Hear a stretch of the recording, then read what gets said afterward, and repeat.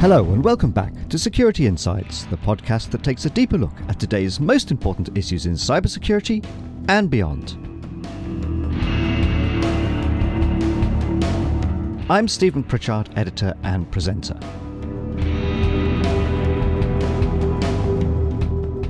The cloud has brought enormous benefits to organizations of all sizes, especially during the pandemic. It's made collaboration easier and opened up business systems to remote workers in a way that was hardly possible even just 10 years ago. But the cloud brings its own risks. Not only are cloud systems being targeted, but cloud infrastructure is being used to distribute malware, for phishing, and even to bypass security measures such as multi-factor authentication. And attackers are exploiting our reliance on internet search to spread malware too. These are just some of the threats analysed in the latest cloud report from security provider Netskope. Our guest is Ray Canzonesi, director at Netskope's Threat Labs, and he joins us now.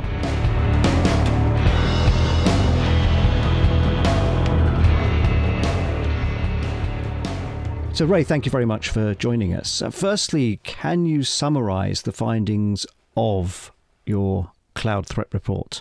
For sure. I can start with what I think is maybe the most surprising thing that we found writing this report, which was how many phishing PDF downloads we're seeing linked from popular search engines. So these are typically PDF files that somebody will download when they search for some sort of form on Google or Bing.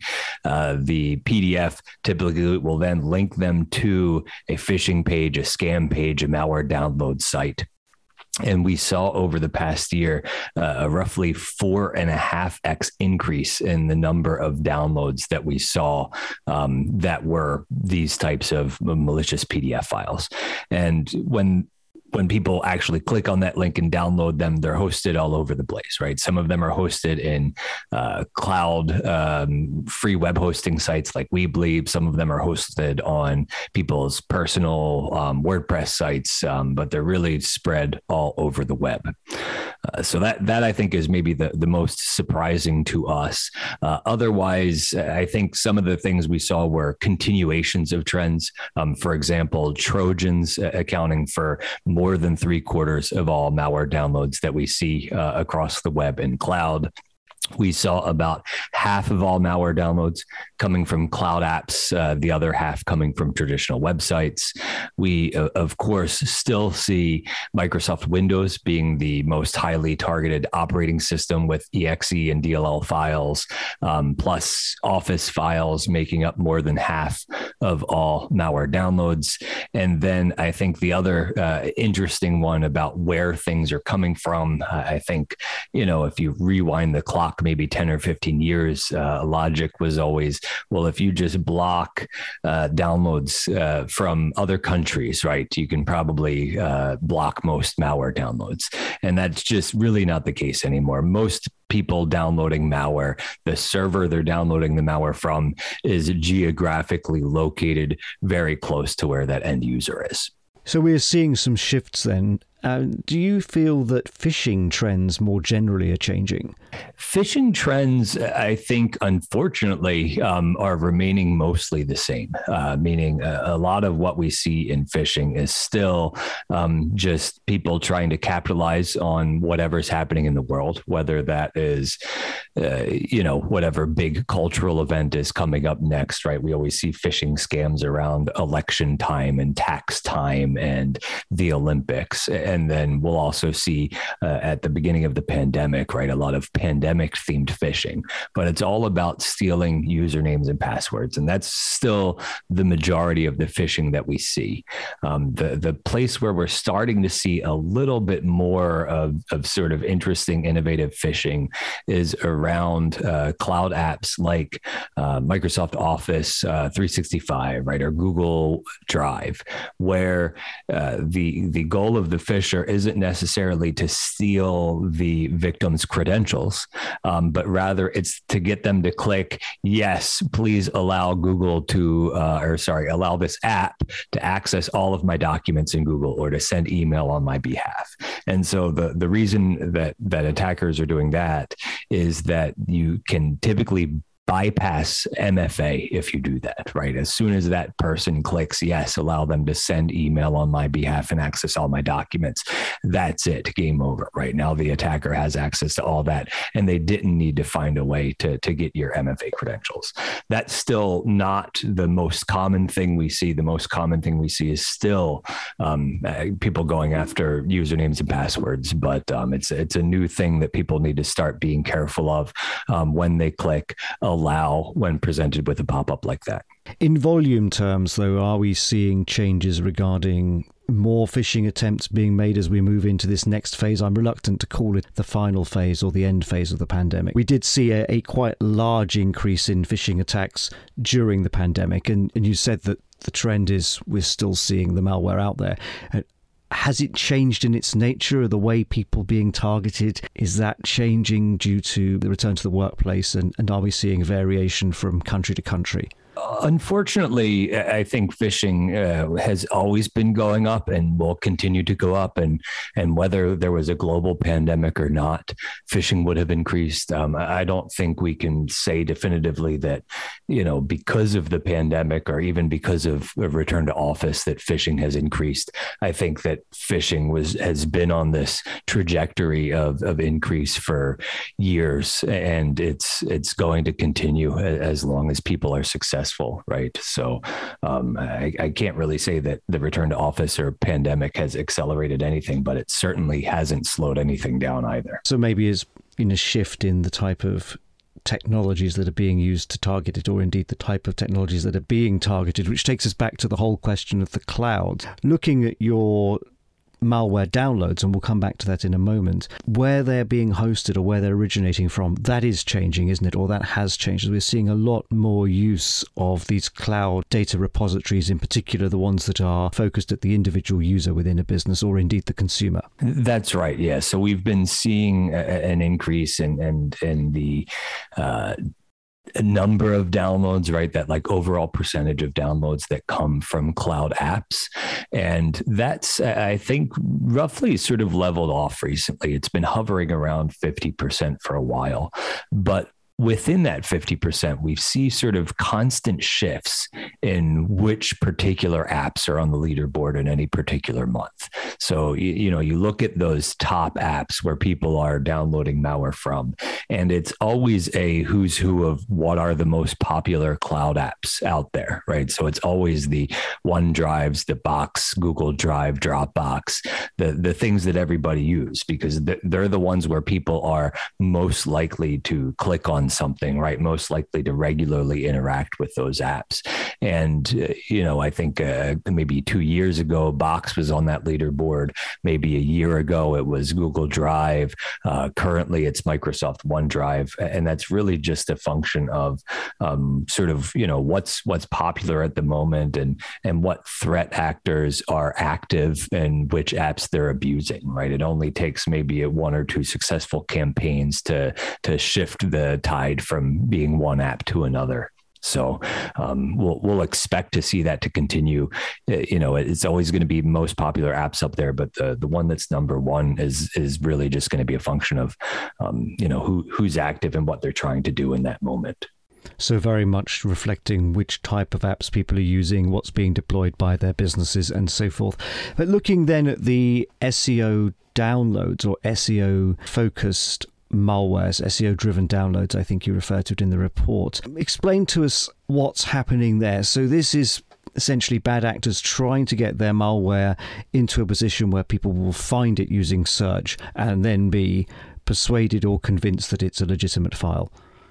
Yes. And so this is really interesting because it looks like maybe the work of a single individual or group that figured out the trick here, right? The trick being that PDFs get indexed by search engines. And so you can use those same SEO techniques that you would on a website in a PDF. So a lot of these PDFs look identical. There's usually a fake CAPTCHA on the first page, a few blank pages, and then a wall of text meant to achieve that page rank, that high rating on the search engine. And we've seen these in a variety of different languages for a wide variety of different search terms. We've seen these, again, being directed to phishing pages, being directed to downloads for malware, being directed to just like scam websites, to spam websites. And that sort of variety of destinations without very much variety at all in how that PDF is structured is really indicative of there's, like one group doing all of this, and maybe they're getting paid by the targets of these links that they're spreading around. Is this purely then driven off popular search terms? This particular flavor of attack here is completely driven off of popular search terms. So we see a lot of searches for forms that you might, look for, come tax time from the government. And, you search for those forms and you find some of these PDFs being highly ranked as a search result for those forms. So, the thing to be careful of is when you're looking for something official, right? Make sure it's coming from a .gov or some sort of official website, and not from where a bunch of these are coming from, which is like your blogger websites, your Weebly's, your Amazon S3 pages, right? They're always coming from places where you wouldn't normally go to find any sort of official forms or tracking documents or anything like that. And what type of malware, if you can generalize, are they trying to hide within these PDFs or link to within these PDFs? We have typically seen commodity Trojans being linked to Trojan, just being a generic piece of malware that's designed to look benign and then deliver other malware payloads once it's opened. And those other malware payloads are almost always these days either bankers, right, info stealers, or ransomware. And is ransomware continuing to grow in your view? Ransomware is unfortunately continuing to grow. Yes, we see sort of a constant flow, right, of new ransomware operators coming into the scene. Right, for every time you see in the news that a ransomware operator has been shut down, there's always at least one more that comes up in its place. And even the ones that you see getting shut down sometimes reemerge just a few months later. And so, as long as they continue to be successful, right, that they're making money, there's always going to be other people observing that success and trying to reproduce it for themselves. And in your report, you talk about the majority of malware being Trojans. I think it's 77% that you quote, but that's not just the SEO-driven downloads. That's across the piece, is it? That is across the board, correct. That's for all of the malware downloads that we're seeing. So within that, then, you also say that these are a common first stage of an attack. And what are you seeing attackers try to do once they've got a foothold into the business? Are they trying to move laterally across the business? Are they exfiltrating data? Is it ransomware, as we just mentioned? Are there other factors at play that maybe are not as common or not as visible, but we still need to watch out for? So APTs would be perhaps one there as well. So what we see, even when we're looking across the board for next stages for these Trojans, is the same two things that we're seeing with those phishing PDF downloads. It's mostly backdoors, info stealers, and ransomware. And it's mostly things you've heard of, right? Not seeing, a lot of variety in those follow-up stages, whereas you see lots and lots of variety in that initial Trojan, right? Because with the Trojan, people are using all sorts of tricks, right? They're hiding it as different types of files. They're saying maybe this is like a COVID tracking map, or this is a game cheat, or this is a plugin for Microsoft Office, right? They're using all sorts of tricks to try to get people to click on and run that initial payload. And then after that, right, well, okay, now let's just deploy whatever ransomware's most popular right now, or a backdoor or a bank or info stealer.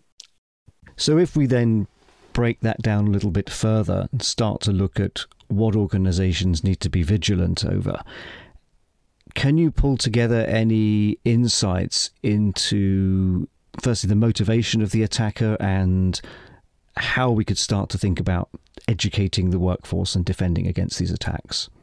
Sure. So I think by far the attacks that we see are motivated by financial gain, right? With ransomware, it's obvious, right? Give us money and we'll give you your data back. With the info stealers, same thing, right? You're trying to steal people's bank account passwords. You're trying to steal their email passwords, right? You're trying to steal anything you can either directly or indirectly monetize, right? Meaning you could use that bank account information to directly try to steal from that person, right? Or reuse their credit card, or you could sell that information to somebody else in the dark web or on a illicit marketplace where they're going to use it. So really, that's the most common theme here, right? Is financially motivated attackers. That's always the way, isn't it? So increasingly... That's always the way, right? And I think that, sorry to interrupt there, but I just wanted to sort of like emphasize that because that's most common, everybody is a potential victim, right? It's not one of those things where you think, well, I'm nobody, right? Why would somebody go after me? Well, you certainly have some money, right? Or a credit card or a bank account number or something that they can monetize. So unfortunately, everybody becomes a potential victim of cybercrime like this. And they don't need a lot of money because they can attack in volume levels. Exactly right. We see, especially like ransomware operators. There are certain operators that will go after anybody for any amount of money, right? If they can get $5 off of someone, that is more than zero. And as long as they can do that efficiently and they do that to enough people, they can make a large payday for themselves. There's a lot of focus at the moment, and understandably so, on nation state attacks and cyber warfare, or warfare through cyber means, if that's a better way of looking at it. Is that not really impacting these type of threats then? These are still primarily driven by crime and... So the majority of the attack activity, right, that anybody will see is always going to be that financially motivated stuff, right? Because that would have been happening, right, regardless of what is happening geopolitically at any moment. I think what makes people really nervous about things that are happening in the world right now, right, like the Russian invasion of Ukraine, is that we've seen before attacks that were targeted, let's say intended to hit specific targets or victims, especially in Ukraine, find their way out, right? Not be confined to the places that they were intended to, but ending up affecting people all over the world, right? This is what happened with things like NotPetya. And so that's, I think, when you see a conflict like this happening in the world, you start getting nervous that might happen again. But at least so far in this current conflict, we have not seen anything sort of escape the context of that conflict, right? We've seen attacks from Ukraine targeted at Russia. We've seen Russian attacks targeted at Ukraine, but we've not seen something sort of break out and start affecting people the world over. But that is nonetheless a worry for businesses, because if nation states or actors working in conjunction or alongside nation states use these techniques, once these techniques are released, it's quite hard to control them.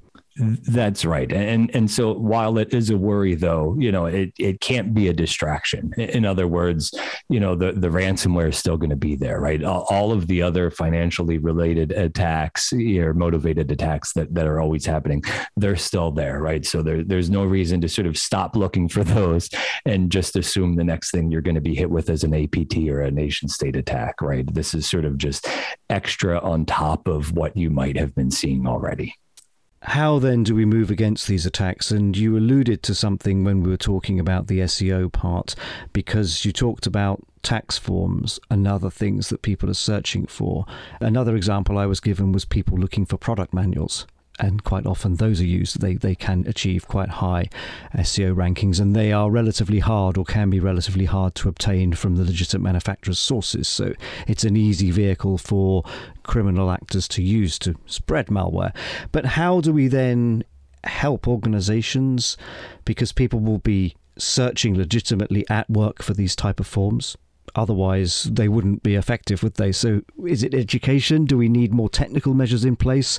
How do we go about that? Can we even police the back end and maybe encourage, you talked about government websites, encourage the authors of those websites to make their collateral, their documentation easier to locate and rank higher up in search itself, so it pushes out the malicious traffic or the malicious sites? Yeah. So, as with most complex problems, right, the solution is never simple, right? The solutions are usually complex and layered as well.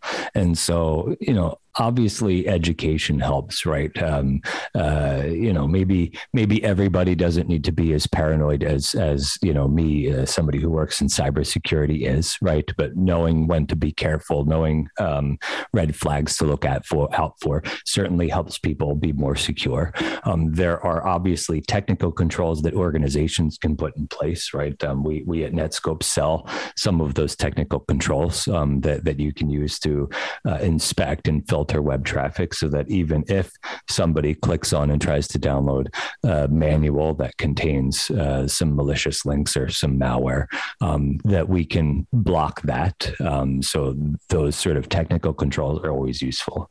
We at Netskope and cybersecurity teams around the world also work with the places where we find these things hosted, right? When we find malicious links hosted on, linked from Google or Bing, we will reach out to Google, we'll reach out to Microsoft to get those delisted, right? When we find malicious content hosted on a place like Weebly or Amazon S3, right? We'll reach out to the cloud service providers that are obviously unknowingly and unwillingly hosting that kind of content, and that'll be taken down as well, right? So that's another way that anybody who finds one of these things, right, who discovers this, can make sure that nobody else who might have been targeted with that specific threat gets hit with it. And I think you're absolutely right about, sometimes just making things more easily available from legitimate sources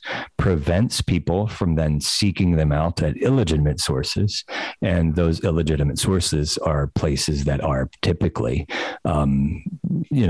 a place that you might be more likely to run into a scam or a phishing attack or some malware downloads. And what about with the phishing attacks? And you say they're still there, they haven't gone away. If anything, there's more of them.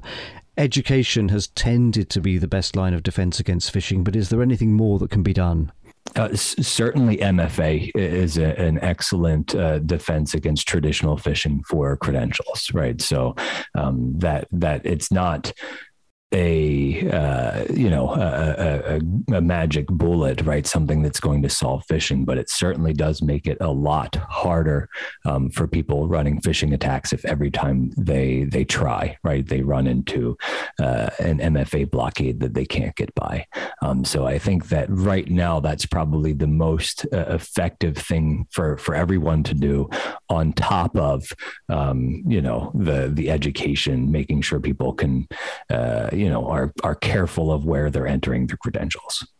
And what's interesting, though, about this research is that we've uncovered that the cloud is being used as a vector to spread malicious traffic, to spread malware, and to get by people's systems. So we need bypassing MFA because someone's downloaded the PDF. That's what we were talking about earlier on. So that then raises two questions. Do we need to harden the cloud so it's harder to use as a vector? And also, are businesses doing enough? Are organizations more broadly doing enough to defend their cloud estates? So are they thinking from a security point of view, actually, is this a good place to put our files? And if that isn't a good place to put our files, how do we add that additional level of security? We know there are legitimate business reasons for using some of these file sharing services. Can they be made more secure? Yeah, so there's a buzzword in cybersecurity, right, which is zero trust, which basically means to not trust anyone or anything, right?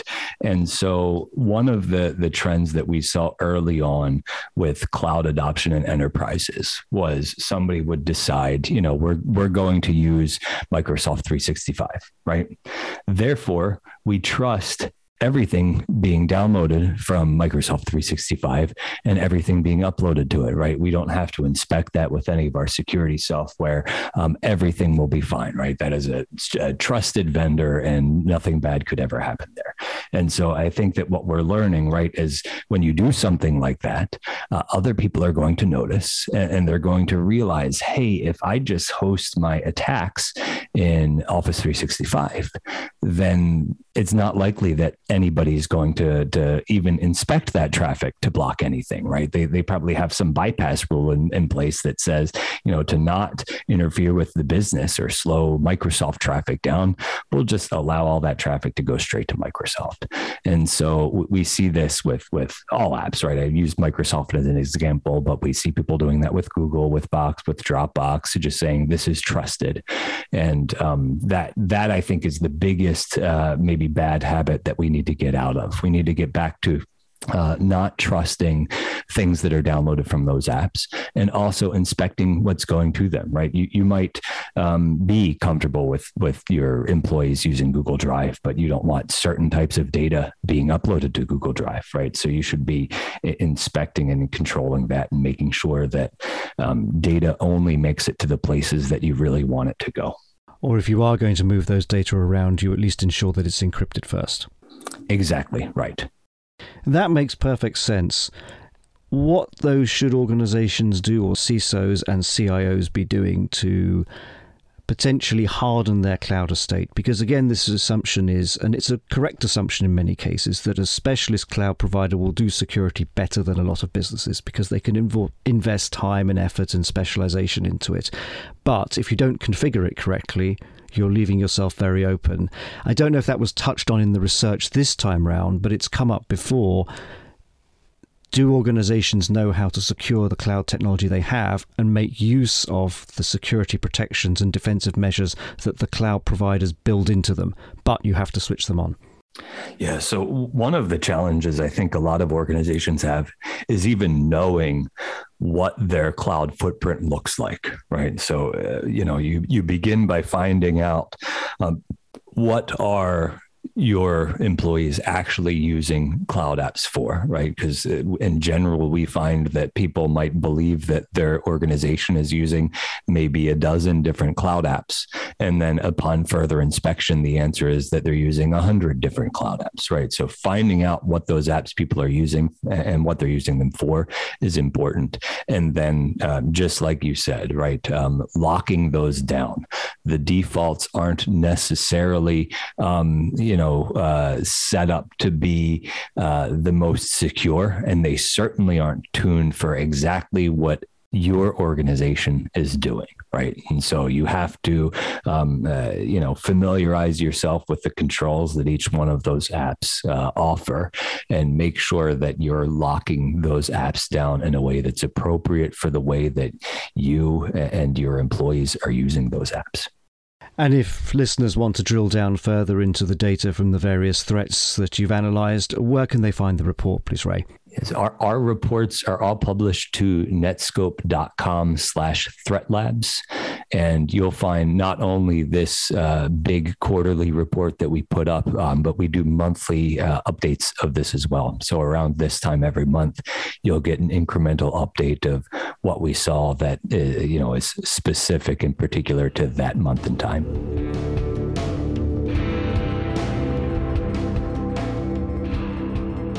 Ray Canzonesi, Director at Netskope's Threat Labs, on how Zero Trust is one way we can protect the cloud, but also on why it's important to ensure that cloud systems are configured with security in mind. That, though, is all for this episode of Security Insights. We'll be back in 2 weeks' time when we'll be hearing from the director of a company that was the victim of a ransomware attack and what they did to come out the other side. Hope you can join us then. Meanwhile, you can catch up on past programmes on our website, securityinsights.co.uk, and of course on iTunes, Google Podcasts, Amazon and Spotify. Thanks again for listening.